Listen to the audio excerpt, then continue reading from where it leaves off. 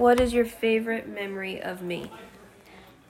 I think you lived in Portland, and you were 2.5 or 3, and we were in your room with your stove and everything, and you were making us tea. And to go with the tea, you gave me my choice of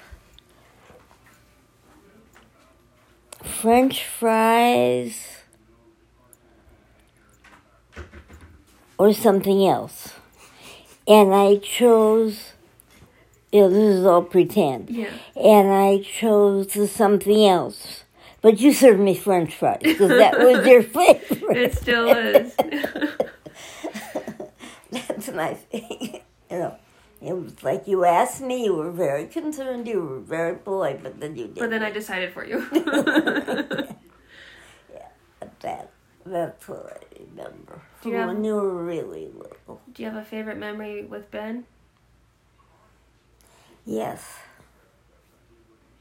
I do.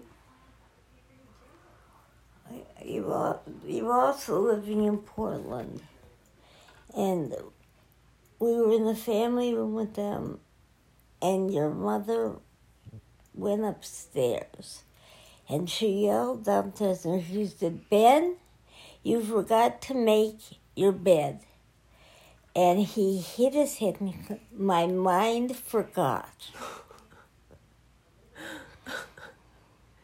You're cute. What, Just those little moments. Yeah, and also there was a time when you were in Portland, you were still little, and you were supposed to, Ben was supposed to set the table. You could barely reach the table. And he was supposed to set the table. And you said, "I'll do the silverware." And he went over to argue with his mother about why, if he was supposed to set the table, you were going to do the silverware. And by the time he finished discussing it with her, you had already set the silverware.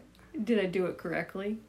No. I mean, there was one of each at each place they were in the right position, but you were little.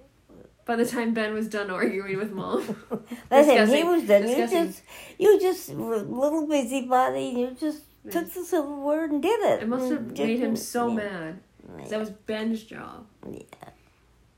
That's good. So that's it. I didn't know that. Now turn this off. I'm tired. Okay. This looks like a very nice book, and you probably